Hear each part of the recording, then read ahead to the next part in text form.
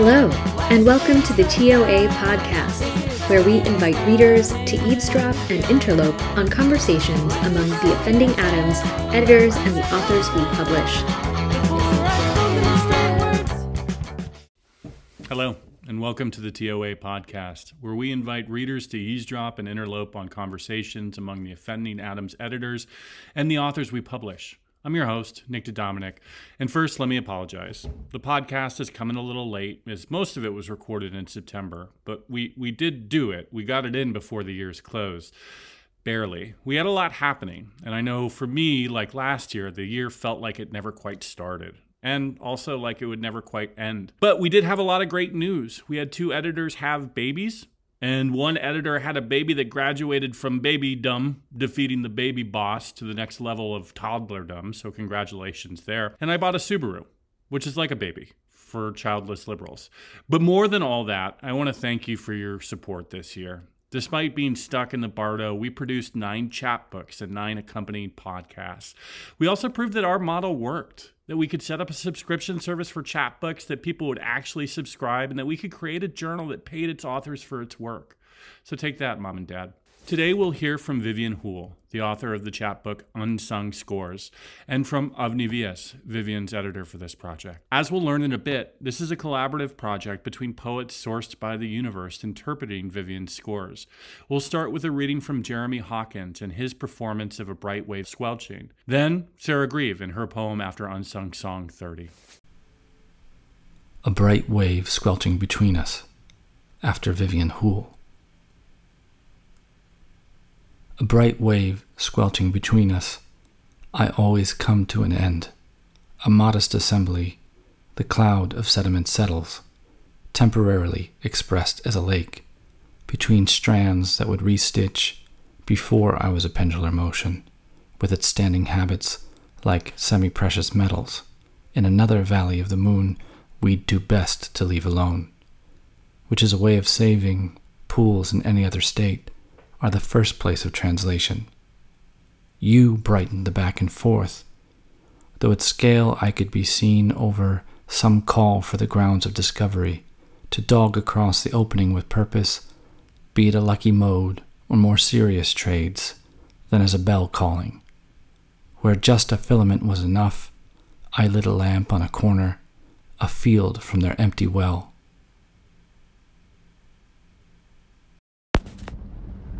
Poem after Unsung Song number 30. Baby follows the bees, those rapscallion wanderers, echoers of vibration and purveyors of stings.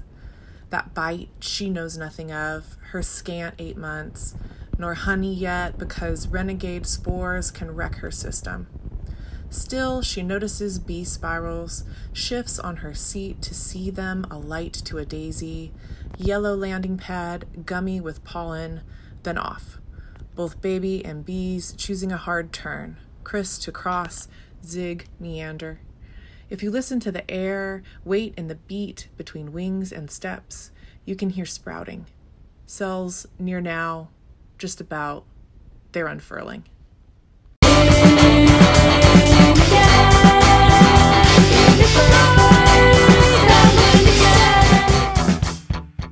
Thanks, Jeremy. Thanks, Sarah. Now I talk to Avni Vyas about Vivian Houle's Unsung Scores. We're here to talk about Vivian Houle's graphic...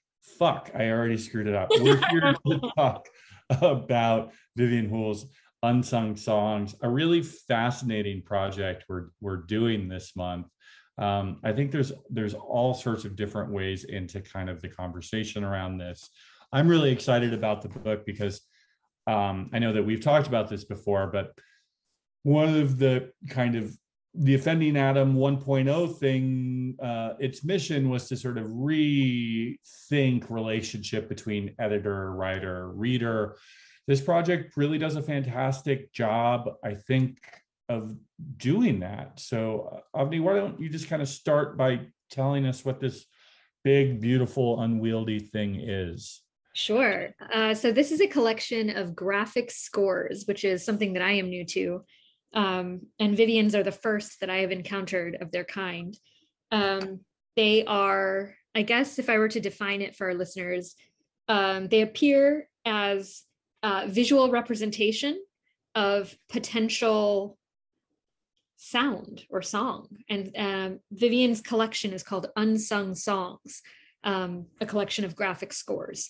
So I encountered Vivian's work via Instagram, sort of doom scrolling, and then suddenly not so doomed all of a sudden with these beautiful images. These stark line drawings caught my attention. And in addition to just the images themselves, I was really compelled by the framing. These are graphic scores, and then they're unsung songs.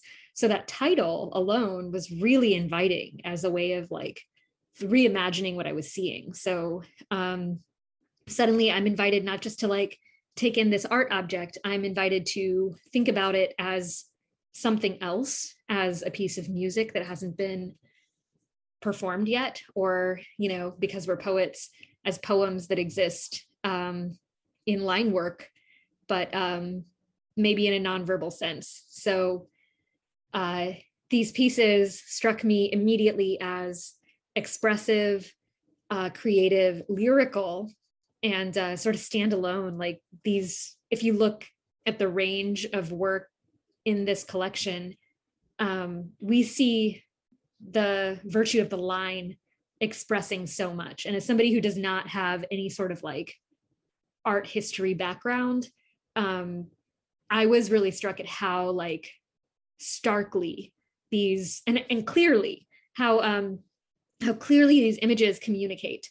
They communicate tension, release, expression, interrelatedness, and they really invite a reader or a viewer to play with imagination. So I was immediately struck, and I wondered whether we could do something poetic with Instagram, and here we are. So I get one of these graphic scores, and if I'm like John Laurie, then I just like sort of blow on a horn and make sounds. And it is about kind of an artist putting something down on the page, and then the musician interacting with that to then create. Is this the sort of idea of it? I think what's interesting too here, right? So what you did is you found these graphic scores, but they were only really kind of half the book. We've got a wonderful, I just had an email come in that ticked. They were only like half the book. So we've got this wonderful sort of collaboration between kind of poet and Houell's work, and interpretation, very much the same way that a musician would interpret one of these graphic scores. We have a bunch of poets doing that. So Vivian went out and she found a bunch of poets and said, hey, make poems for these, or how did that happen? That happened by way of TOA and a little editorial manipulation. And so this was the fun part. I don't know if you remember this meeting, Nick, when we were all kind of sitting around and talking about like, okay, well, what do we do? How do we, as editors, engage these really cool art objects? You know, we're seeing them as just cool art, and it's very tempting to say like, cool, let's put it on our website. And you know, I think it was Andrew who said these are standalone poems. We can publish, you know, a set of these and call each of them a poem if we've got sort of a framework of considering them like lyrically. And I loved that approach, but I was also thinking here's this opportunity for poetry to do something improvisational. And Vivian's work, after speaking with her, her work is primarily through improvisational music. So she's an improvisational vocalist. She works with an orchestra, and I think she's done not these pieces, but another piece of hers has been this collaborative experimented work. So this is very much her wheelhouse, and it's one that I think poets would be, you know, maybe excited by, but also intimidated by. I think experimental and avant-garde poetics is something that we think that we get, but I know I'm scared of it. Just because like I am so afraid of abusing or misunderstanding language that anything that goes sort of beyond my control, I get scared in composition, right? So the idea of jazz is at once really beautiful and terrifying. Like it could go all sorts of wonky ways, and am I going to miss something because I mishear it or don't understand where its beauty comes from? So to me, this really felt like a cool opportunity to invite poets to engage in this improvisational act, to play, do sort of a call and response. So I put out a call on Facebook and just sort of reached out to my community. I thought that would be easiest. Like, let's just see what happens. Hey, poets and writers, you don't have to have a lot of expertise. I'm looking for people to kind of just play poems. And if you're interested, reach out. So I heard from about 17 people, in the first couple of days. And I was really surprised and excited. I reached out to a couple of people who have kind of demonstrated some desire with like collaboration in the past or open to experimentation in some way. And thankfully, the response was just so exciting. People were open, people were game. They were just like, this sounds like fun. And, here I'm on the other end. Like if somebody reached out to me and was like, do you want to play poems? I'm like, yeah, but I'm going to mess it up. Right. Like that's my fear. But these poets really rose to the challenge. And then I assigned a single piece to each writer and reached out individually and said, like, here's your piece, here's, how to think about it maybe, and, go have a blast, have fun, and then email me within the week with whatever you come up with. So I tried to leave it open, knowing that some writers really enjoy that improvisational experience of just putting pen to page or just writing in one go and seeing what happens. And I know that sensation can be really self-conscious for other writers. So I wanted to give writers about a week to figure out what they wanted to do with the piece that they came up with. And you can tell that some people, revised and really clarified and, might have written a bit at a time. Other people just sort of set a timer for 10 minutes and went for it.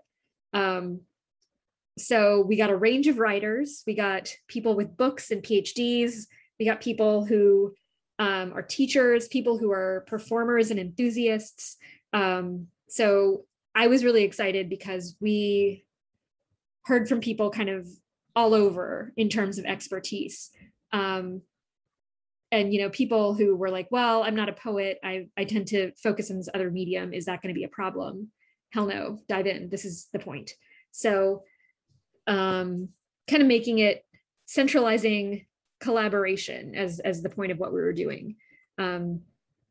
Afforded just so many cool responses. So we got about a dozen poems back, which in terms of corralling poets over the course of a week is magnificent. So I'm just, I'm awestruck. I'm so stoked by the people who were excited to participate and what they came up with. And so we've got a dozen poems and we've got 31, I believe, unsung songs. So that means that there are several of these art pieces that don't have not lyrics, but they don't have poems to go with them. So I'm hoping that as readers encounter these images, that they're so inspired to maybe think about what these intersections, collaborations, and possibilities could be. So that's sort of how it all kind of orchestrated. I love that. And I love the sort of continuing of the project kind of going forth, right? So if readers are interested in sending us their responses to these, please do, because I think we would love to host them both on the site and then on our social and all of that. With I've got some is it ekphrastic? Is it ekphrastic poetry or is it different? I think you could say it was ekphrastic. Yeah. I just Um, want to say ekphrastic. I just you, want to be, yeah. I I just think want you to say the should. word. You want to Okay. say it together? Yeah, sure. Okay, 1, 2, 3. Ekphrastic. Ekphrastic. Um, yeah, well, I mean, if it is a score to the thing that I'm performing, then it's not ekphrastic, right? It's a script. Ooh. Well, I'm wondering if it's a standalone piece of art to which I am responding, then ekphrasis is taking place. So actually Vivian and I were talking about this, and she was really excited to know that there were like writers and poets engaging verbally with these images, because she's mostly heard from musicians who have wanted to take these graphic scores and sort of provide interpretive musical components, right? But she hasn't heard from writers. So then she was thinking, well, okay, because I already work with musicians, wouldn't it be cool if we were able to work with some of the writing we receive and extend that into some sort of lyrical play when we do future improvisations? So then it becomes like a lyrical score to a graphic score, and then it's like the ekphrastic mirror looking at itself in a hall of mirrors. Oh, I love this. I love this. Yeah. And does the galaxy implode at that point? Then it's just like the first Star Trek the first Star Trek in the kind of remakes where they go and it's not an event horizon. Some sort of singularity occurs, right? And the whole planet sucks in on itself, and Spock's got to go down and rescue his parents. I like the idea that we're possibly creating some kind of singularity or black hole in which an entire universe collapses by way of these graphic scores and the poems that emerge from them. This is again one of the main purposes behind the sort of journal, is to just create as much sort of universal chaos as possible. What I was struck, and you kind of already spoke to this, I think, in some ways, talking about the range of writers that came to the project. So people who don't consider themselves poets. I know a couple of the people that I'm very familiar with as poets who have a book, in some cases several books.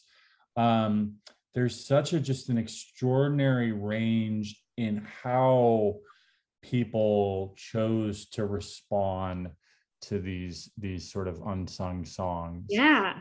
Can you talk a little bit about that? What was surprising? What was expected? What was unexpected? Maybe were there poets who voiced this? I think I share your anxiety. If this was a project that kind of fell into my lap, I'd be like, well, I don't want to screw it up. Yeah. Because these things are so beautiful. As soon as I attach my dumb words to it, I make everything dumb. So yeah, what was kind of expected, unexpected, and then if you had any of these kind of discussions with the poets, the writers that you were working with. So I tried to limit the actual conversations I had with the writers because I didn't want to influence their process. I really wanted this to be, if there were any questions about how to do it or how to go about it, I'd be happy to brainstorm. But my job was not to tell them whether what they submitted was any good. That's not the point. I think for some writers, and I know for myself as a writer, that's still an anxiety when you're putting your work out into the world. Does this actually hold up? Is this enough? But what I think is so fascinating about this project is that we know where it came from, right? Like there is these images, these unsung songs can serve as a starting point. So while I don't understand, or while I might not have the imaginative capacity to take the same journey that one of the poets may have taken to get from, image to artifact of poem, I know where it came from. And I'm thinking, what would happen if we removed the images and then we just had a collection of poems? How do these poems speak to each other? Do they speak to each other? I think we'd have like a very fascinating collection of verse. And it feels like there's a smattering of something there for everyone.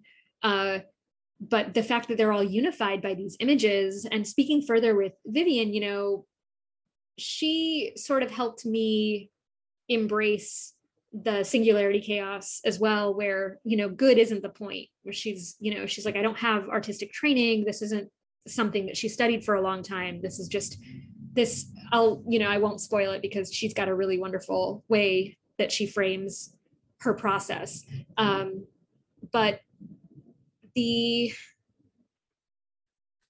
range of what we get and kind of where we go within the poems is so fascinating because we don't have a singular author kind of guiding us through a project. We don't have like our normal artifices of navigating the poems is different. We're using the images almost, I don't want to say as a handrail because each image is so different. Each image is so evocative on its own.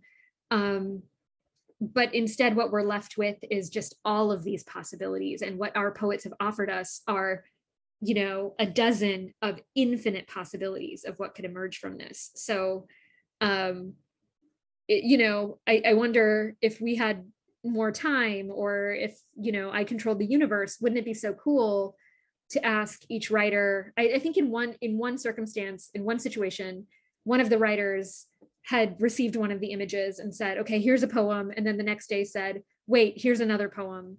You pick whichever one you want to include. So I loved that these images were evoking multiple responses. And I mean, I think Dinah's in on it too. Like she would totally be down to write some of these poems as well. That's the chaos is taking place outside of my house window. It's stirring and it's roused the dog. Yeah. The cacophony is welcome. So I don't know if that answers your question. We're moving in a totally different way from our normal chapbook collection. We have some of the readers, they who recorded their own work that we get to include in this podcast, which is wonderful because we get to hear the poems held in their own voices. We've got a range of writers, and then we've got Vivian's art kind of holding it all together. So this is collaborative editing, this is collaborative writing and composition. So I'm super excited just because of how many different origin points this collection actually has. It's, all of the poets, it's the artist, it's us. And so our triangle is now like a dodecahedron all of a sudden. Also with this, just to talk about the creation of this book in terms of, I just keep thinking back to like, so if this project had a traditional arc, it would be me and Vivian being friends. She would be making these things, and then I'd write some poems in collaboration, ekphrastic poems in relationship to those. Then we would put it together, then we would start to send it out. And then 6 months to a year later, somebody would send me a note saying they don't want it. I mean, this is usually kind of the life cycle of chapbooks. And what's happening here is, we've got a person, an artist, Vivian Houle, who's not really kind of the poetry world, who's kind of discovered by chance. Then we've got, your kind of sorting the project and asking for writers to respond to it, again, by chance. I mean, there's all these black box algorithms at play there, right? Who knows why Facebook put this in front of Jeremy Hawkins and not some other sort of poet in your sphere, or any of Sandra Simmons, or any of the wonderful writers who took this on. So there's so much chance here. I wanted to, I think, kind of talk to you about your editorial eye, how you've been applying it to the project, particularly too, because Vivian isn't in the gang, right? And so you've got all of these beautiful images she produced, all of these beautiful poems that these writers produced. How are you ordering stuff? What are you thinking about there? The actual sort of construction of a book, I think for poets, as opposed to prose writers, is such like, you write the book and then ordering the book is another headache, right? I remember with my stuff, it took a year after I wrote the book to order it, and then editors re-edit it. And so how are you all kind of tackling that? I mean, in the same way that I think that was a beautiful problem to get to avoid, right? Because we're working with this nonverbal form. And there's just an associative logic that comes to arranging. And for the most part, Vivian submitted the images in just an order of images that were scanned randomly. So chance was really our friend here. And I think I really wanted to embrace how chance was working. So, chaos, like, yes, I could reach out to Jeremy or Sandra and just be like, hey, what do you think about this? And, anticipate a rejection, but surprisingly get a yes, which is, chance doing its beautiful thing. And this is one of those, I hate the cheesiness of what I'm about to say. So I need you to laugh at me. Sure. Okay. I'm preparing myself for your hokiness. Yeah. So the universe worked it out. No. I know. I'm so sorry. I know. So the role that I played was more just like, I feel like I handled more of a secretarial role than an editorial one. So, okay. So a lot of it was just, creating an editor's preface, reaching out to the authors, managing when I was getting stuff back and who I needed to nudge. The arrangement was kind of a secondary consideration for me because there were some, I think there was like a total of 38, 37 images. And so there were a couple that I just sort of cut because, Wit had said something like this in one of her editorial conversations where, where do you decide what stays and what goes? A lot of times it was the pieces that I tried to go with what was most evocative. Like I tried to think of invitation as the lens as I was like scanning through the images, and I was thinking, okay, does this feel like an invitation for reading? Does this feel like an invitation for singing or composition? So and all of them in their own way certainly did. But, there would be a couple that might share similar shapes, patterns, or tensions. And one was, slightly more evocative than the other. And again, that's just totally subjective, right? So the editorial eye, I feel like, really did not play as much of a structural role as chaos and chance did.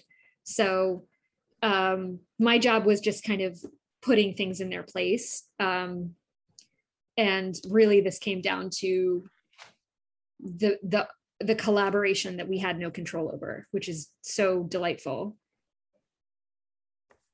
I love the idea too of the editorial role being just purely facilitation, right? Yeah. So it's not really manifesting a hand in the manuscript, which is sort of making it so the manuscript is possible. And that's really, really cool that the universe did that for you. That so sorry. I back to Star Trek. I would prefer just to think we're living in a simulation, and so the simulation just figured it the fuck out this week. Other weeks it doesn't, right? And that's kind of a beautiful thing. I think also too, you're cold calling an artist about a project, and I think there's got to be a lot of trust that Vivian had for you and your interest in the work, and to kind of take it from this one thing and bring it into a new place. Tell me, I imagine we'll hear about some of this in y'all's conversation to come, but tell me a little bit about the kind of process of working with her, about sort of gaining trust. I get so many sort of strange solicitations on Instagram all the time. And if you're sort of a person who's producing content on Instagram, there's all sorts of shit that's coming into people are sliding into your DMs all the time. So how did this happen? And why was it that you were so able to kind of quickly develop this wonderful working relationship? I don't exactly know. Universe, bro. Universe did it. It wasn't me. No, I did slide into the DMs, but really it was months before I brought up this idea to our editorial roundtable. And it was kind of me just reaching out and just thinking like, I think I think this concept is really cool. It got me thinking of asemic writing and haptic writing, where the motion, expression, tension, and sort of the physical manifestation of the line carries a poetic or lyrical quality. And I was just really drawn to kind of its nonverbal communication. I keep thinking of that episode of Parks and Rec where Tom Haverford, Aziz Ansari's character, discovers abstract art for the first time, and he like goes to the local college and commissions a piece by a student artist. And when he comes back to the office, he's like, I don't know, there's something so satisfying about it. It's just like the red and the orange speak together and they just sit there. It kind of felt like a similar moment where, the line is doing a type of expression. And I wondered, I didn't know, I really didn't expect Vivian to have any sort of response at all, because I'm a stranger from Florida reaching out to this artist in British Columbia. So I definitely prefaced that in reaching out, like, hey, I know this is strange, but I'm a poet. I'm really drawn to your work. It reminds me of these things. I just wanted to my first initial attempts at reaching out were just complimentary, purely like, I'm inspired by what you do. Mostly because how often when someone slides into your DMs, do they ever say like, you're inspiring or you've done something, or, it's never like, I want something from you. So I tried to move through these conversations as kind of openly as possible, because I recognize that in addition to these pieces, what I'm also asking from her is her time and attention. And these things aren't free, and these things aren't anything I want to take for granted. So there was just sort of a real humility, I think, in reaching out to a stranger and knowing that, nothing could come of it and that would be fine. But also something very cool might happen. And because Vivian had already done some collaboration, because she was a collaborative vocalist to begin with, the questions around poetry were really ripe for me. And whether or not, I got a response from her, I was inspired. I was talking to my friends about her work and saying like, I just discovered this artist on Instagram and I don't know what to think about it, but I think it's really cool. And then sort of learning more about her work and history just sort of reinforced that for me, that there's this deep tradition of collaboration. And in my mind, that tradition of collaboration requires a lot of trust, right? It requires, trusting another artist that you're working with, regardless of the product that comes out of it. And really just kind of immersing yourself in wanting to create alongside somebody else. So I think it was very fortunate that she already sort of had that built into her background and personality. And so that was really awesome. Weirdly, I think it was easier because it was a stranger. I think if it were, a famous poet or someone on the up and up in our circles, I would feel very self-conscious sort of reaching out, saying like, hey, I'm a nobody. Can we talk about poems together? Because has that ever happened to you? Has anyone ever reached out and been like, hey, let's talk poems together, and it's a stranger? No, the strangers that reach out to me on Instagram are mostly trying to tell me about Bitcoin and how I can make my next fortune. But no, I mean, it's never happened. I think you had sort of a line in there as you were talking, the sort of questions around or about poetry are sort of really ripe for me. Did you mean that sort of in terms of collaboration, or is there something else? Originally I saw these pieces and I thought what would my students do with them if I were to just use it as a jumping off point? There's, the photographer, Edward Weston. He's a black and white photographer, and he'll take photos of, if you Google him, you'll see, I think it's Pepper Number 30 or something like that. He'll photograph fruit and vegetables in just these really stark lighting conditions. And then you are left with these almost optical illusions, these beautiful, sensual shapes that are connected and disconnected. So there's like a famous photograph of a bell pepper that I used to show to my classes.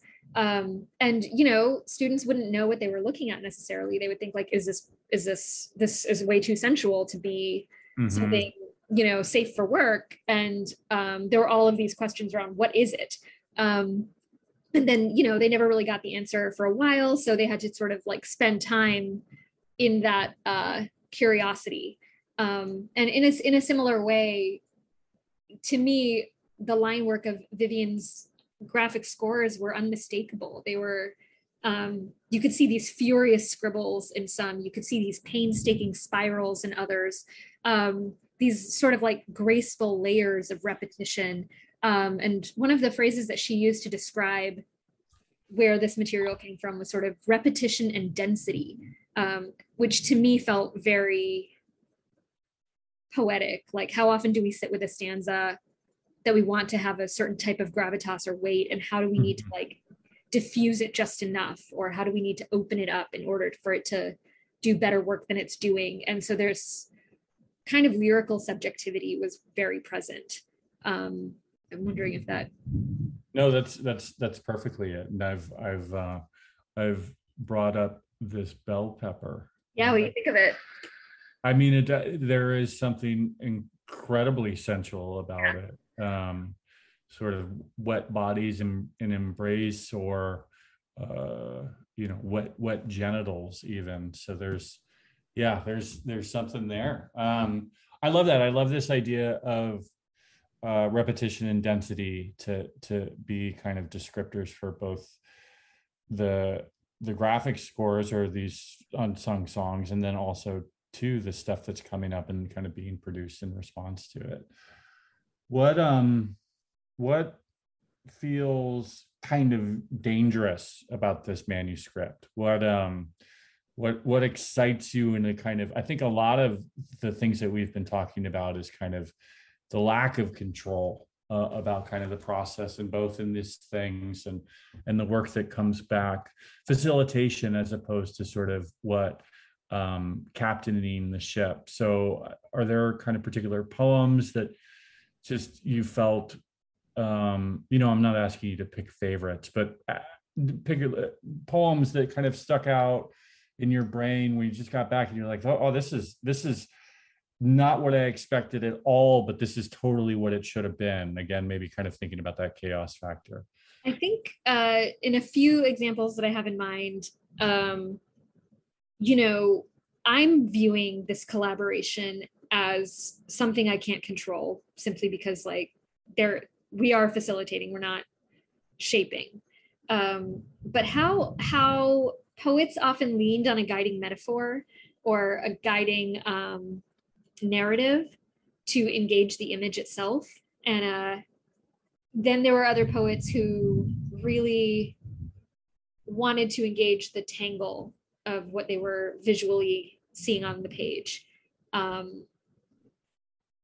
And to me, I feel like the experience of those poems without the image is kind of radically different than seeing them side by side. So that's sort of why I'm very excited about these recordings from the poets themselves, kind of bookending our conversation, because they'll invite the imagination without knowing what we're looking at, right? Like we don't quite know what we're supposed to see when we hear these words. So that feels dangerous. The fact that the poem and the image stand alone, and yet when they come together, they create something, they create a new mutation. That's sort of a beautiful danger. I hope what our readers take away from this is kind of the invitation into this collaborative exchange, because I think that's sort of the point of it all is that, when we create in attunement with one another, this really beautiful surprise happens that no one really owns. And we can say, yeah, so-and-so is the author of this poem, but, we're all authors of that chaos, right? When we're projecting onto it. And that feels, I think that's like a good kind of danger, using that power of projection, like our own imaginations and our own imaginative capacities, and letting them be tested. And that's what I hope with this piece, is like, I want our imaginations to feel a little sore afterwards. Yeah, that's wonderful. I think that also feels like a really good place to end. To everyone's sore imagination. And you just had so many kind of wonderful lines talking about the work that I just jotted down. But I think something that I will carry with me for the rest of the day, probably for the rest of the week, and then hopefully for a very, very long time after that, is that sort of good isn't the point. And I think that's a really good thing to remind ourselves in sort of art making, right? That it doesn't have to be good. It shouldn't be good.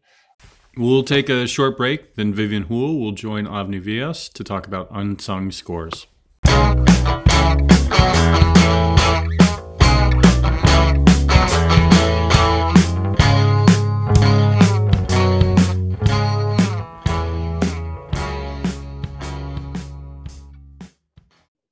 You were talking about Instagram, and we were sort of talking about kind of the surprise of connecting that way. Yeah. I mean, I just kind of joined in on Instagram back in 2018, and I'd never done. I'm not really that much into social media, but someone said, "Oh, you should try this." You know, it was going to be to promote my counseling practice, actually. Oh, wow. And then I ended up. I think the first posting I did, it was just of these sketches these drawings, these scores that I'd started working on, and I got such wonderful, warm, interesting feedback from people, you know, from all over the world. And I was like, whoa, this is really, really cool. And then I started looking at what other people are doing, you know, at similar styles. And it just, I love the conversation and the sharing that started happening through that. And so, yeah, it was like super surprising, super delightful. And before you know it, I just decided, okay, I'm just going to have one Instagram account just for my scores. And then the other one's supposed to be for my counseling practice. So separate it out, right? And so when you contacted me, I mean, yeah, it was just I've had a few people just out of the blue, you know, say, mostly musicians who say, oh, I love your scores, you know, could I interpret one and post this online, or, you know, and so I started having that kind of interest. And so then when I got yours, I was like, oh my goodness, poetry. This is great. Yeah.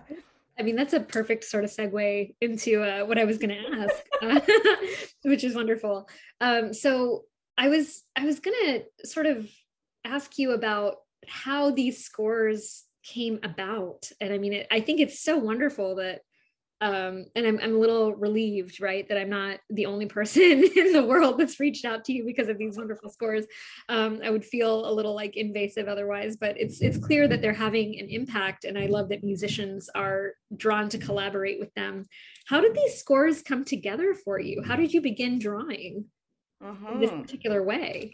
Yeah, well, thanks. And I really appreciate that question, and also just this interview, because I have, you know, it just made me the last couple of days I was thinking about that. I was like, oh, yeah, I guess I need to reflect on that a little bit. Nobody's really asked me anything about, you know, how it all started. How did it start? It's kind of a couple places. I don't have any visual art background or training at all. And that's why this was also surprising too.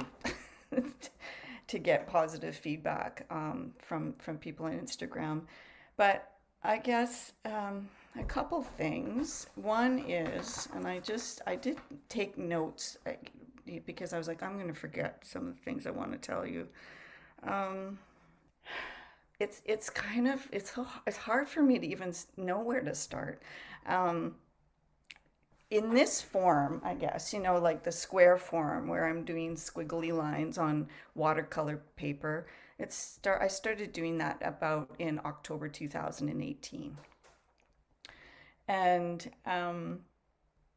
where it really started originally, I guess, was from my journals, because I used to journal a lot, write in journals since I was 12 years old. I was, one of those Dear Diary, and I journaled my whole life. And so, yeah, I was really drawn to words and thought maybe I'd become a writer. And I loved words. And I was doing things like writing little poems and tucking them away in secret places. And actually, one of the funniest places is where I do that is I'd climb trees and I'd have these little poems or phrases. I don't even actually remember what I wrote on them. And I put them on these little pieces of paper and I'd roll them up and I'd hide them in the cracks in this tree. And I did that in different parts of different forests. That's incredible. That's amazing. I don't know why or what I had written on them. It reminds me of poet Mary Oliver. I know Mary Oliver, yeah. Yeah. So when Mary Oliver, is considered a nature poet, and apparently when she would go on walks to sort of develop, I don't know that they were walks to develop her poems, but a lot of times the poems would arrive. But she kept notebooks in certain trees along her path. Yeah. So I didn't know that. I love that you're already in conversation with this kind of arboreal writing process. That's so cool.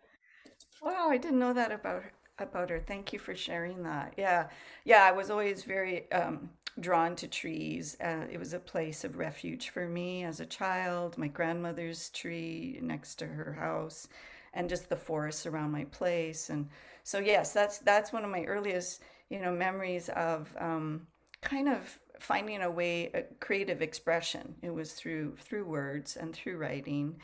And that continued, with my journaling, and then that evolved into writing. Lyrics started to kind of emerge as I became more interested in voice. I started singing a little bit more when I was in like 14, 15 years old. And so, starting to merge the lyrics and the words that I was writing and the music that I was interested in. And so, so that was kind of part of it. And but what happened at one point in my life around 2008, between 2008 and 2015, I had some really strong physical challenges, health challenges, and a series of big losses in my life. And it really was a kind of a rupture, and I had to take some time out and recovery time, and it really changed a lot of things for me. And one thing that changed is, I literally and figuratively, I guess, I lost my words. So like for about a year, because of the physical health challenges I was having, I had a hard time writing or reading. And it really, like I wasn't able to perform or sing anymore. And so, I lost my words. And it was really hard. It was really a sad thing for me because they had been, something that would just flow, these lyrics and I did a lot of songwriting and recorded songs and stuff before that. And so, through that period, as part of the recovery process, I would still try to kind of document what was going on in my life and write in my journal, but it was really frustrating because it didn't flow. The words weren't there. It was hard to write. And so just kind of out of frustration, I guess, a necessity, I don't know, the words and the lines just kind of started turning into lines, right? And just scribbles. And you're nodding because maybe you've had the same experience. Yeah, I really love this kind of organic relationship between handwriting and expression. And I feel like what you're describing, I'm nodding so heavily because like I'm just now thinking about what we're doing as a counterpoint to where this journey started, and sort of seeing these parts reflect each other and noticing that, and I'm taking notes, right, as you're speaking. So I'm very much wanting to use my words to document this moment for us. But that relationship between handwritten expression and and sort of physical expression that, you know, my first book is out, or it's going to be out later in October. And it was written, I mean, it was primarily drafted ambidextrously. So I wrote it by hand, and I would alternate which hand would write. Wow. Yeah. So it was a very visceral process. And it was really surprising because as somebody who's really bound up in words,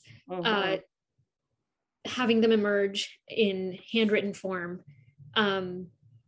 was both liberating and challenging for a whole host of reasons. But the poems written by my non-dominant hand really resembled these organic shapes and, you know, creatures and beings and sort of energies of their own volition. And so I'm nodding because what you're saying is really resonating with something in my own experience. Wow. Yeah, that's so cool. Okay. I want to see those. Well, yeah, I'll have to email you. I'll send you kind of some screenshots of the writing in progress. It was really fascinating. Wow. So sorry, go ahead. Yeah, and so that's just how these lines started, was just like words that weren't working turned into scribbles, and then the scribbles, you know, turned into, you know, forms and gestures. And again, it was very visceral. It was very physical. Sometimes it was just like, you know, that kind of thing.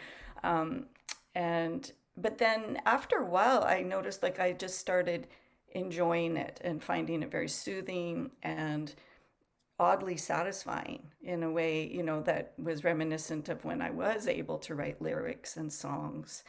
And so I started doing it more and more. And that, you know, was wonderful to finally, you know, have something that was, but it just felt like scribbling still. It still does actually still feel like scribbling to me, but in a good way. And it gave me an idea of how I could kind of, as I was coming out of this tough time and wanting to get out and connect more with other musicians and perform again, how I could start doing that. And so I had the idea of applying for a grant that would allow me to write graphic scores, graphic notated scores, for myself, because I'm an improvising vocalist, and an orchestra. And I just had this image of a large orchestra. I think it's because I saw Maya Redkey, who's an amazing vocal improviser and composer. I saw this one clip of her on YouTube, and she's doing this aria, but it's with, you know, extended vocal technique and just totally out there with this massive orchestra in Norway, I believe. And I thought, oh yeah, no, I'd like to do something like that. So, because I had sung with larger ensembles, improvising ensembles, performing graphic scores before. Not a ton, but a little bit. In particular, this one by Barry Guy, wonderful, beautiful. I wish I had it here. You can find it in Notations 21. So Notations 21, I don't know if you know that book, but it's a collection of graphic scores. I think there's 100 scores by composers all over the world, and it's was edited by Teresa Sauer, I think that's how you say her last name. And so there's lots of examples in that book, Notations 21, which is inspired by John Cage's notations originally. And that score that I had performed with the Now Orchestra is in there by Barry Guy. And so, yeah, I guess it was that experience from before, seeing Maya perform, and I was like, okay, I could maybe do something like this. So I applied for the grant. I got the grant, which was just like surprising. And then I started working with a mentor and trying to, I was like, okay, I think I want to do this, but I don't even know what I'm going to do. So, yeah, the first project actually didn't involve any of my drawing.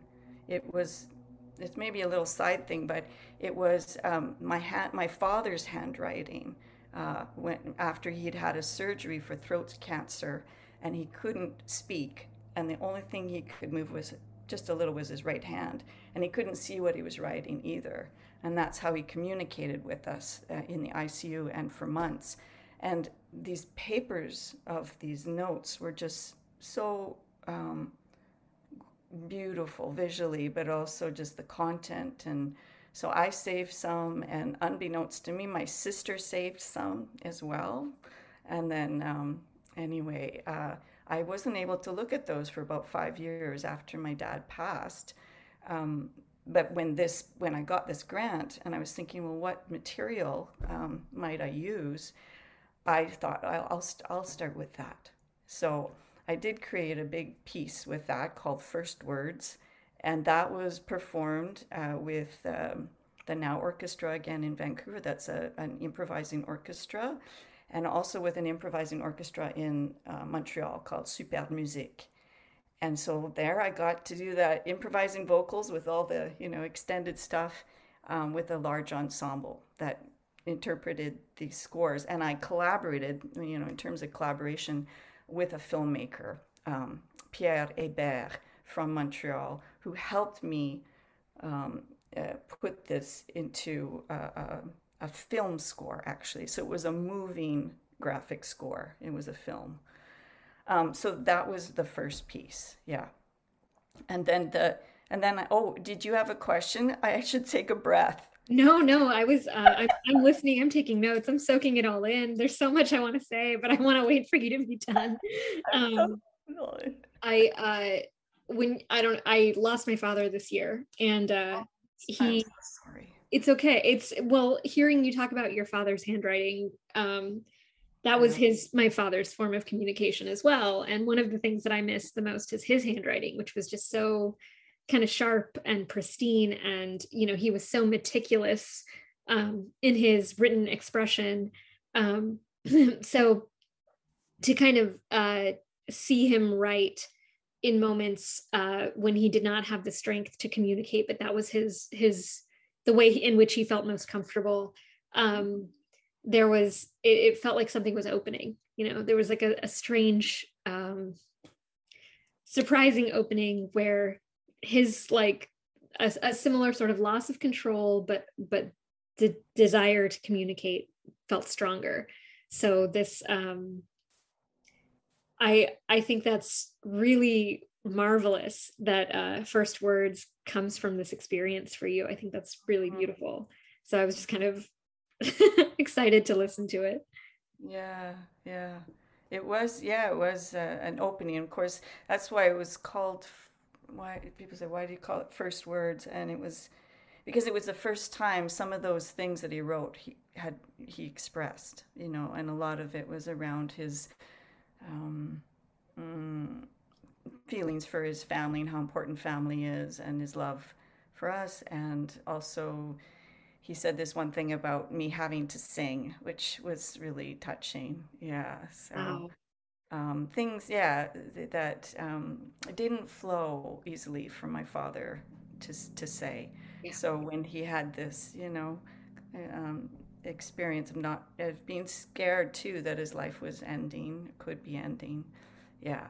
He wrote some really beautiful things. And so visually too, it was, very, very stunning piece. And I'm so grateful to Pierre Hébert for helping me put that together. And I hope it has more life. It's only been performed a couple times, but hopefully it will have more life. And so that was the first piece. And then, I had committed to doing another one. So I thought, well, what other material? And then I thought of really where those lines, the first inspiration for some of those squiggly lines comes from is that, while I was recovering, while I was ill, it was a period for about 4 years. I was quite ill. I was trying to sort out what was going on, and it's hard to keep track of things. My brain was pretty muddled, and so I kept track of things in these calendars.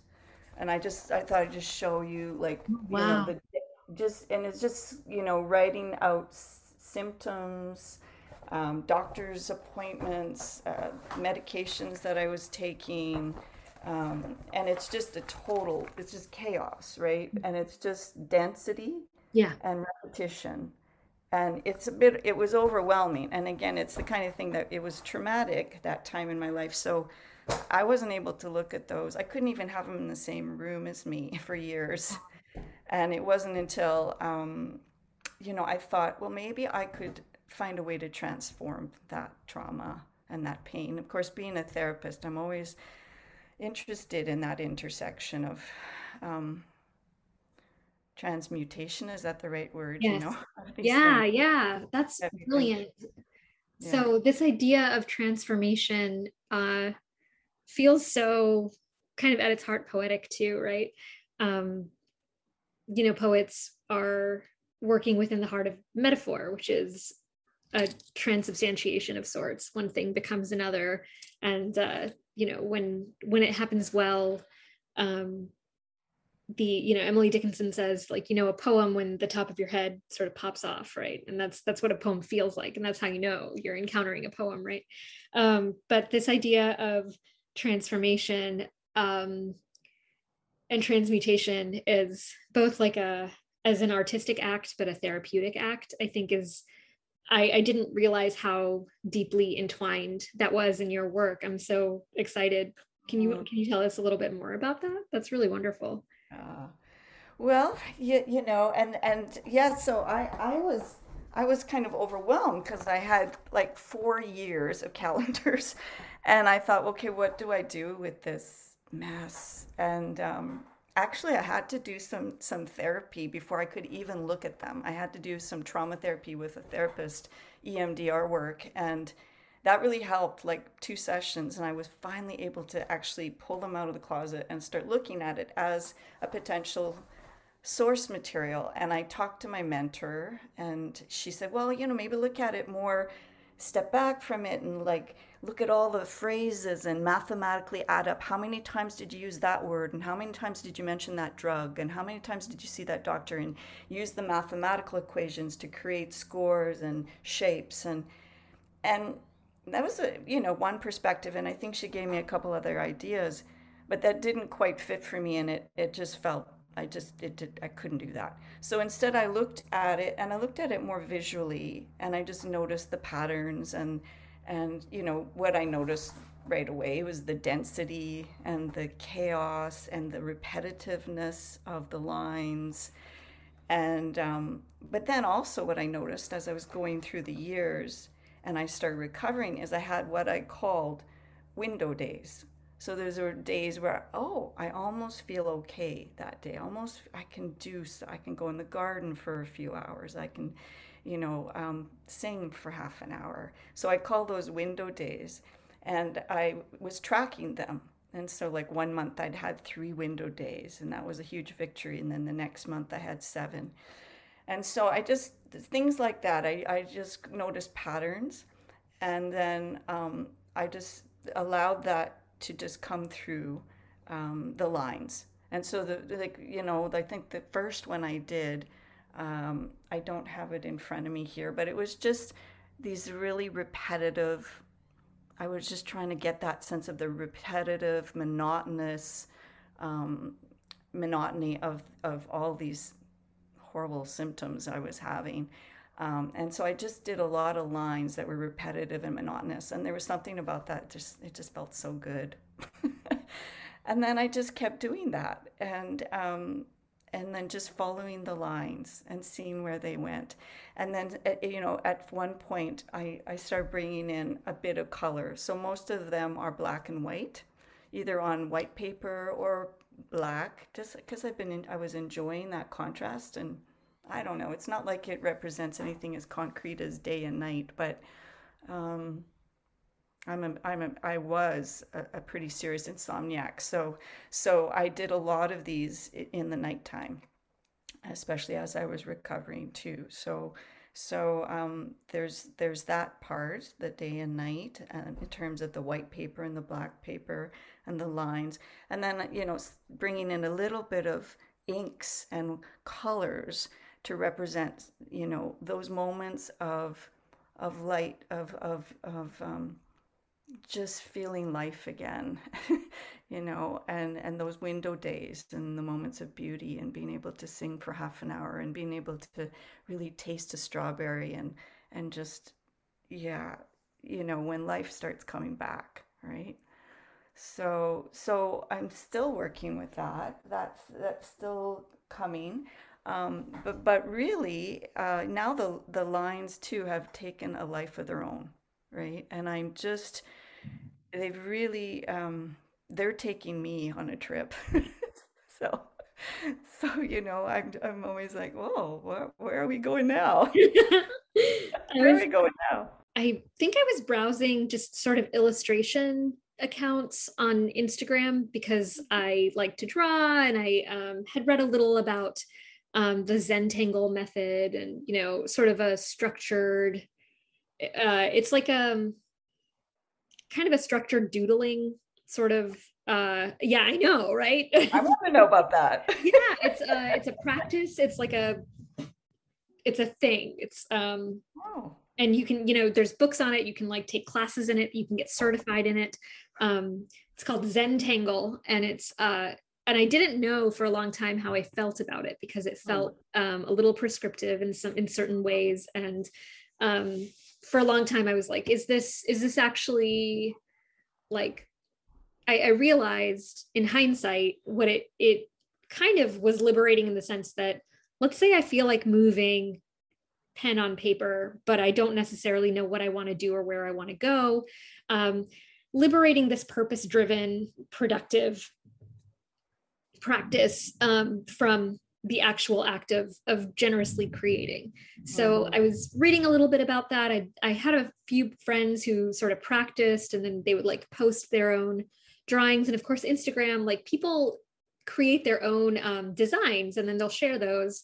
And the designs will go step by step in order to like build up to a pattern. There's a lot of geometric repetition. There's a lot of sort of organic line work as well. A lot of the Zentangle designs remind me of like mandalas in some ways. So these kind of organic geometries that intersect and interact with each other.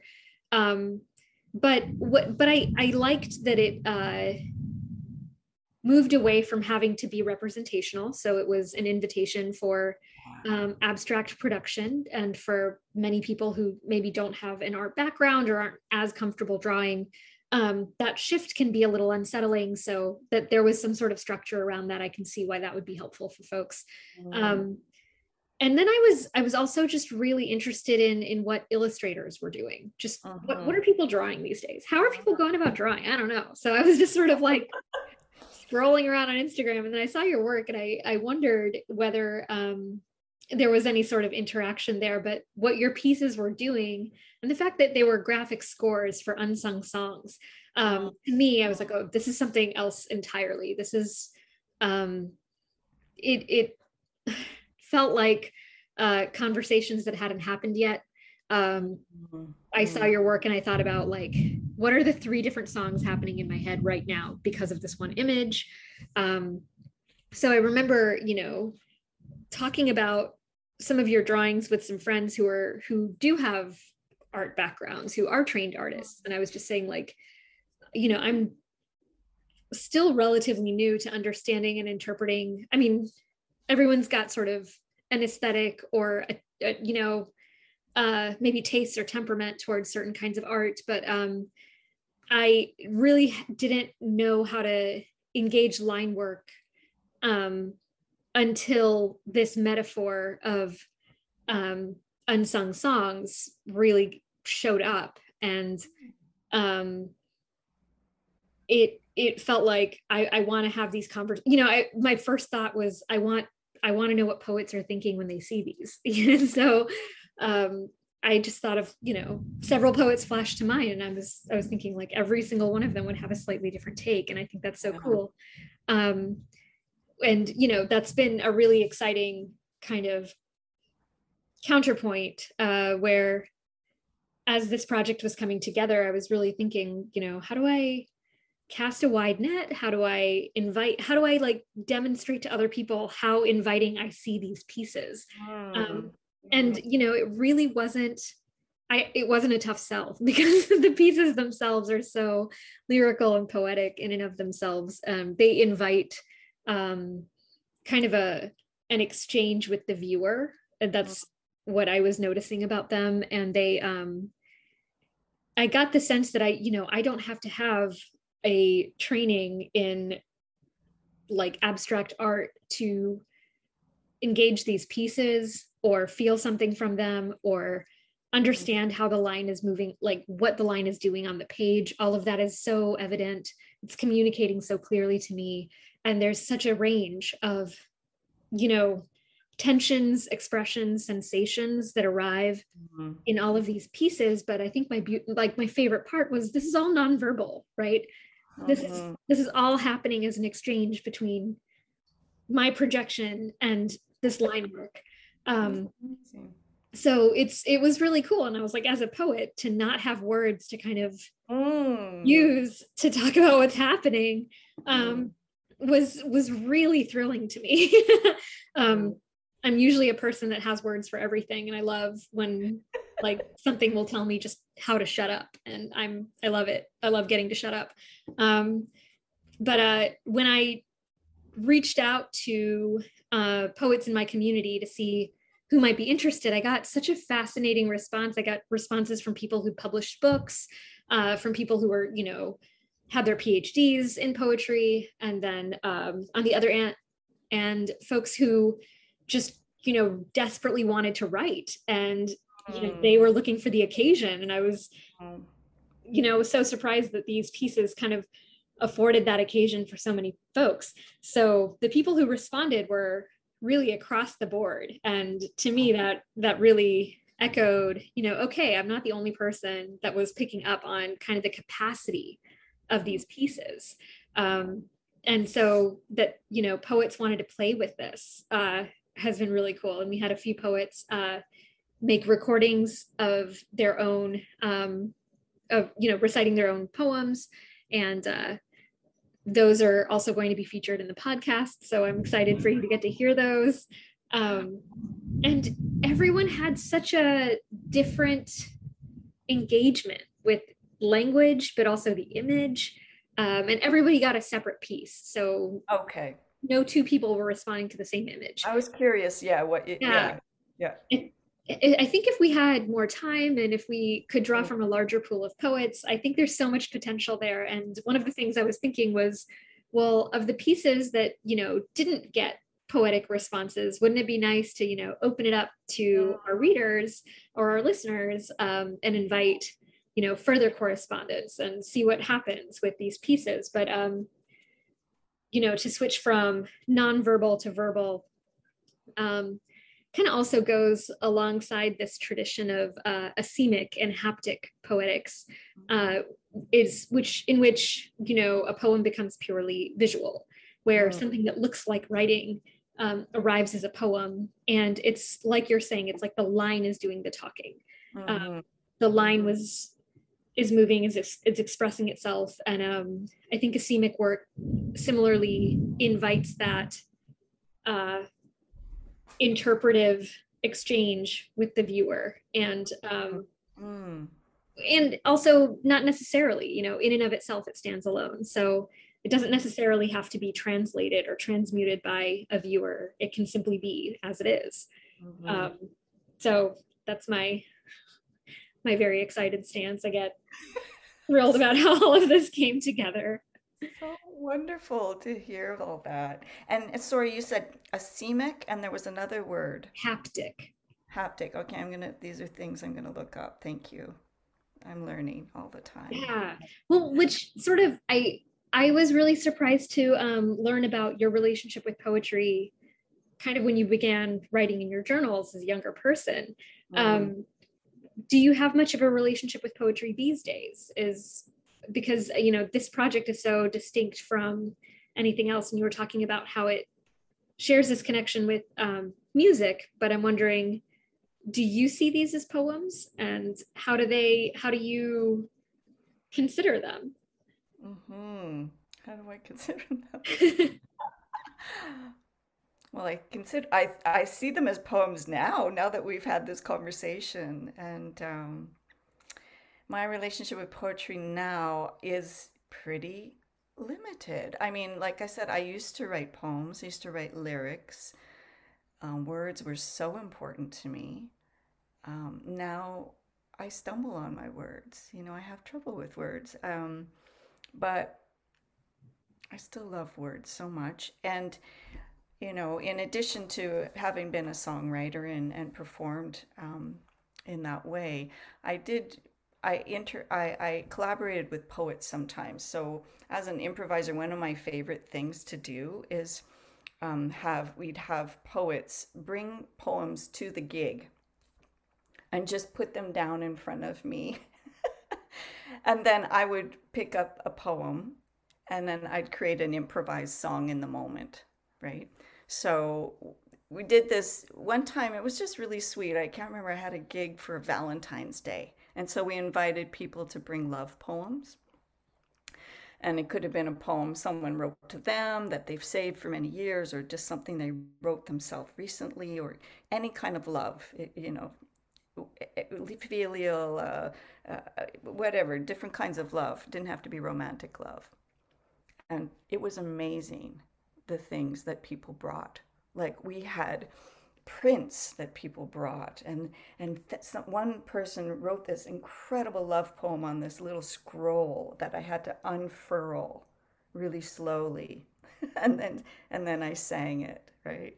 And one was completely obscene, and I was careful because there were some kids in the audience, and it was just incredible, the variety, and how that it was so beautiful, because people would see me picking up their poem, and then that interaction between the poet and me and the musicians who were working with me on stage. It was really, really beautiful. So I've done things like that where and also with more published poets who have shared their poems and said, yes, please use this in your improvisations. So that's something that I've enjoyed, and yeah. So there's that piece, but mostly with these ones, in terms of the collaboration, so far it's been with musicians.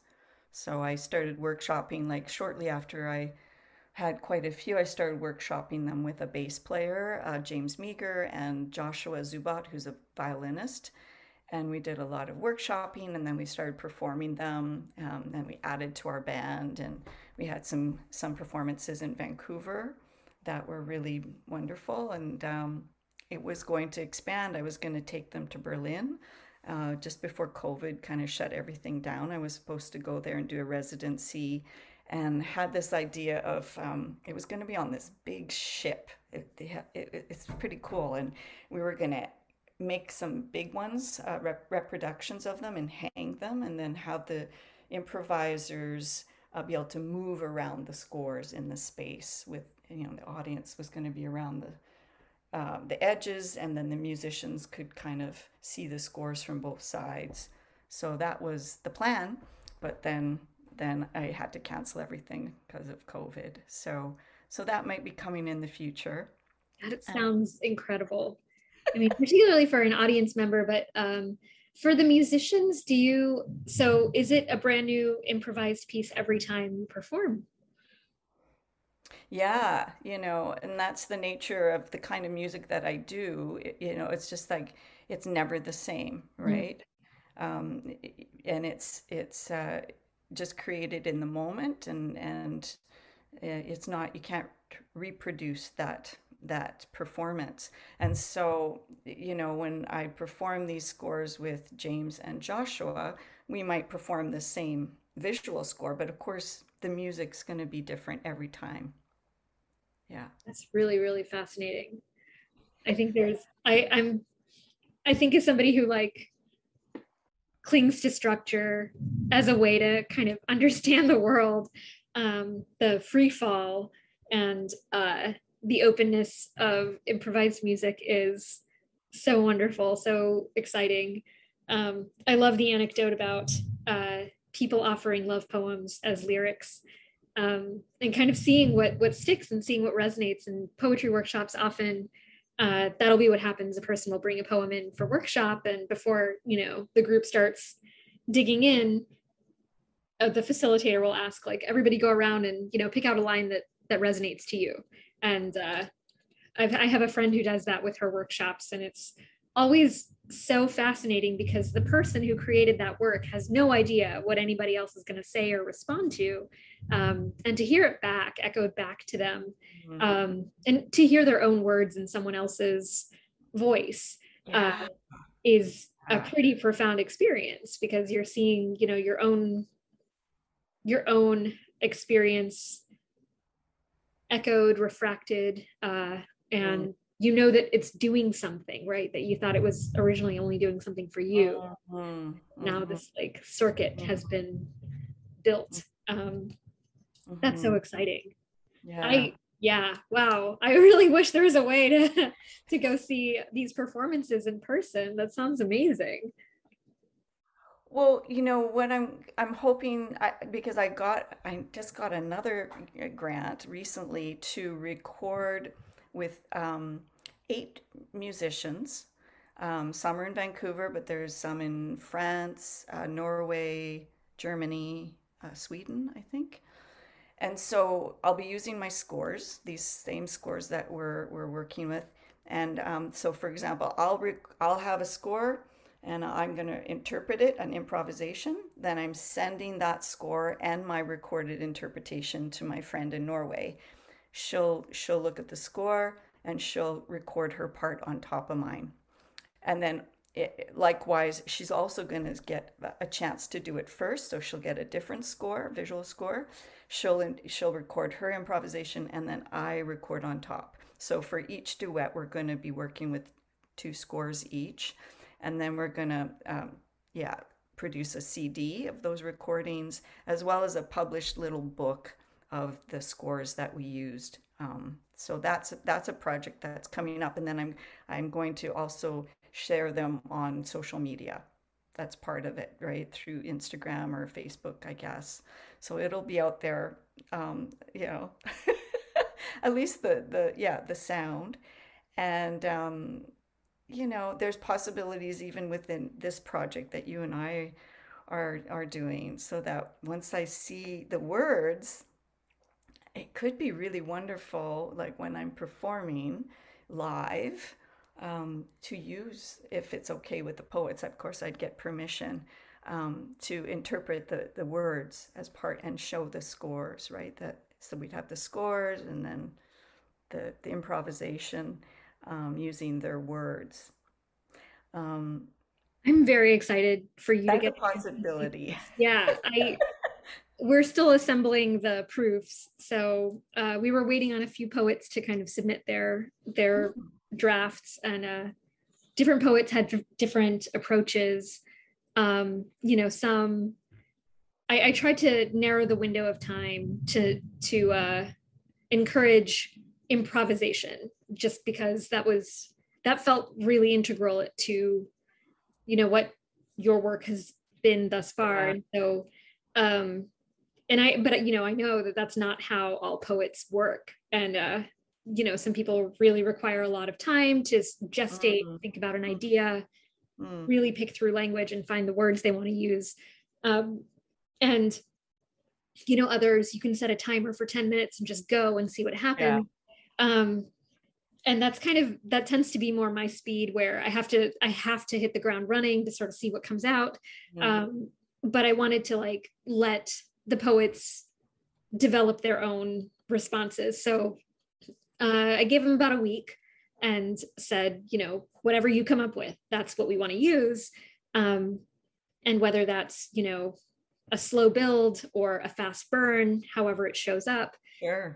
And, by the end of the week, I reached out to about 17 folks who expressed interest. We got a dozen poems back, which for poets given a week window, that's, normally it's herding cats. So I am so proud of all these felines, they're, and I don't know necessarily what the process was for each person. Okay. You know, one poet was so drawn to the visual component that their poem sort of took on these different visual shapes, and I got like 3 different versions, and it was really cool. Then we had some more like traditional verse that showed up in couplets, more like narrative frames. And, you know, then we had one person who wanted to remain anonymous and, you know, share their words, but not anything else. And I found that really fascinating because I think there was maybe, I don't know if there was some trepidation around sharing, or if it was just like, I've never done this before, I don't know what I'm doing. But I love that that person chose to keep their words as part of our project. And, you know, whether there was any concern or fear, felt brave enough to say, like, we're going to do this. So I think what's really cool is just sort of the gift of bravery that happens through the graphic scores, and then through the responses of these poets. And I'm excited for you to get like see the whole thing come Oh my together. gosh, I'm just, yeah, I've got tingles up my spine just hearing about that. I can't wait to see what they produced. Yeah. I had a quick question for Yeah. you with just the title Unsung Songs. I'm just wondering what that conjured up for you. Like when, Um, because I mean, I know where it comes from for me, but I'm just yeah, curious what it, yeah, stirred for you.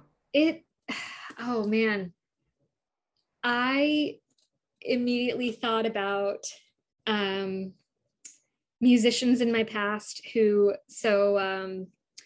I was with somebody who was a steel panist for a long time. And he also arranged quite a bit of work as well. Um, and there was always something really fascinating to me about the process of composition, just sort of watching it as an outsider. My own kind of experience with music is very like kitchen table. You know, I took guitar classes in high school. I know my way around a guitar, but that's about it. I can't do karaoke. Like I can sing if I've got a guitar to hide behind, but so the idea of improvisation has always enticed but scared me.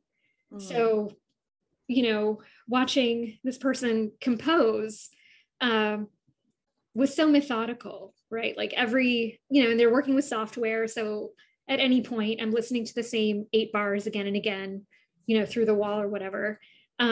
But then I'm also fascinated by the layers and the influences that would come in as this composition would continue to build. So it was just really fascinating to witness from a technical standpoint. Mm.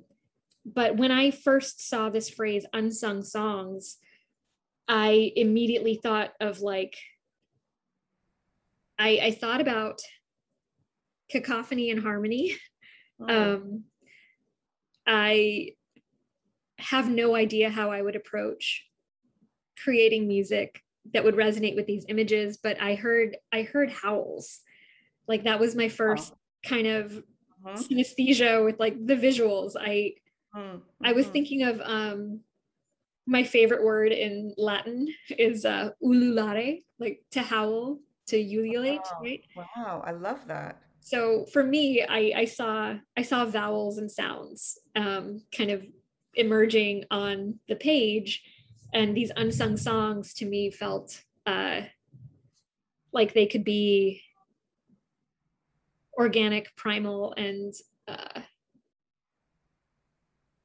I don't know. There was something also about the fact that they were unsung, like this desire to emerge, this kind of exigence to be interacted with.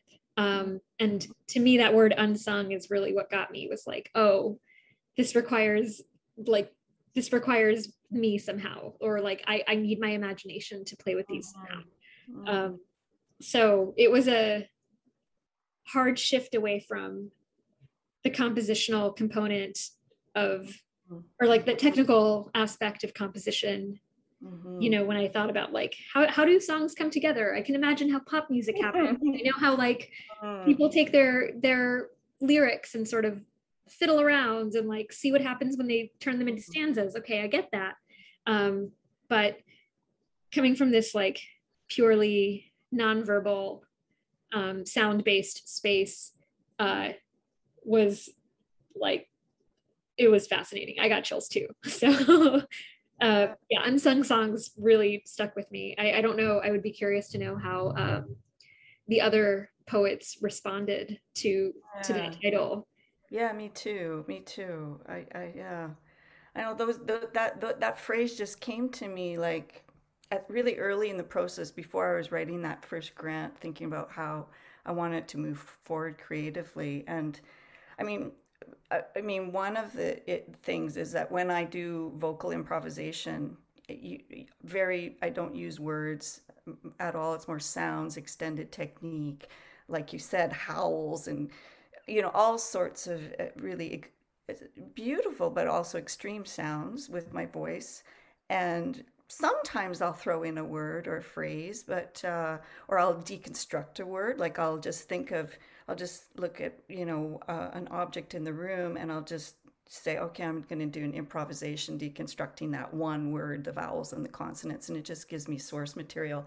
But for the most part, when I'm improvising in that context, it's wordless. It sounds, but I am making a song. I am creating. It comes like people hear me singing a song, even though there's no words, right? But really, the other thing for that title was that it was coming out of that recovery place where I had lost, or I felt I had lost, which I hadn't really lost those years, but during that period I couldn't perform as much or at all. So, and I couldn't even sit down at the keyboard and sing anymore at times. So I felt like there were songs, in those years that I didn't get to sing. So it came from that kind of very personal place, but it also made me think about, because I've always been interested in family history and all that kind of thing. Like when I did my master's of social work, I interviewed my grandmother and we collaborated on her story, her story together. And I learned a lot about my family and, generations past as part of my exploration of kind of understanding things. And, learned about her unsung songs, all her dreams. She wanted to be an actress and a singer, and that was just not feasible at that time for a woman. And what that did to her, to not be able to live her light and sing her songs, and what that and how that got passed down through the generations, that unhappiness, and many other members of my family, either because of physical illness, mental illness, early death, different reasons why their creative light wasn't able to shine, and lots of tragedy there. And then for me also, it's beyond that, just like whether it's on the bigger societal and cultural levels, if people are prevented from living their full lives, their creative expression, because of social, racial, gender, all those things, all those limitations and discrimination, and all the unsung songs because of that. And even right now in Canada, you probably know about all the discoveries of the residential schools and all the lost children through that, and all those unsung songs. Yeah. So for me, it started at this personal seed, my own, but it's much bigger than me when I think of what that means to me. Like, song is just like my voice teacher used to say, voice is a word for many things. So you could say, because we hear people say, oh, I've lost my voice, or I'm finding my voice, or you could substitute song, right, for that. What does that mean? Another day, song is around your body. Oh, how oppressive is the light. Runner, bring the coiling darkness back around. Morning star, lady of shade, dark matter raiment, lend me a blade. Oh, how the empty eats always the all. Spinster, ring the roiling snarlness where once was ground. Prince of darkness, lend me your aid. Neural network wending, make trade. Beads to deck this pubic beard, as webs in the dawn dew, this my own, my wending wool, hung with dying stars, like jewels in the scratch paint wires of tentacled, emptied, unlimbed night. Nevermore consoling dark. O bitter the invading blaze, burnt the lost and winding unfound route, writhe, unwarped and unweft, crawling chaos, praised be thy name. Against erosion, erasure blazing void, it swallows and surrounds your scattered reels. Cosmic crinoid catching, culling each cruel pulses cloying, spun senescent snow, where the empty ends and your own self, sketched in spirals, begins again and again and again.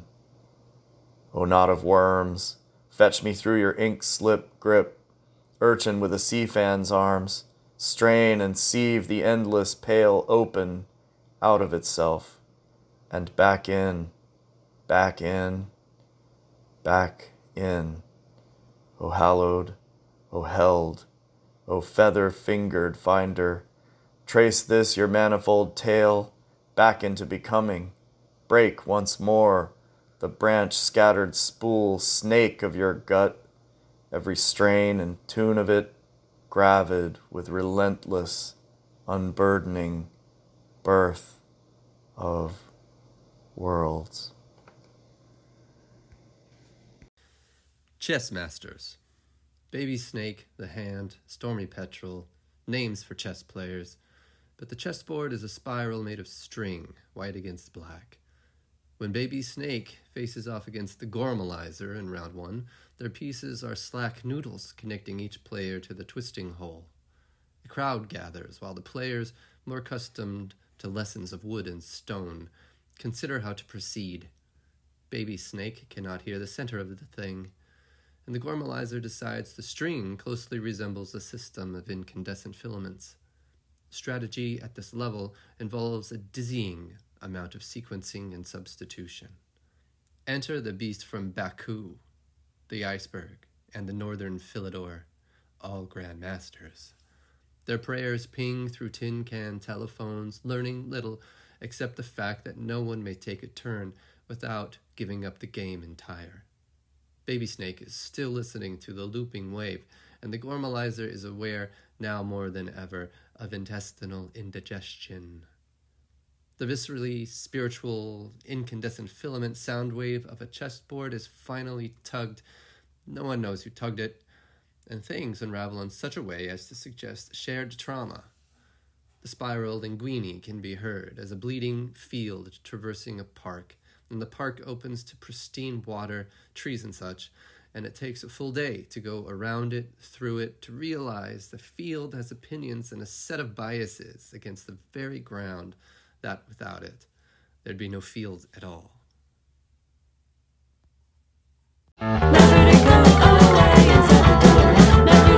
The TOA podcast is a production of The Offending Atom, a literary nonprofit publishing new writing alongside innovative editorial engagement that invites readers into the context, history, and processes of literary creation.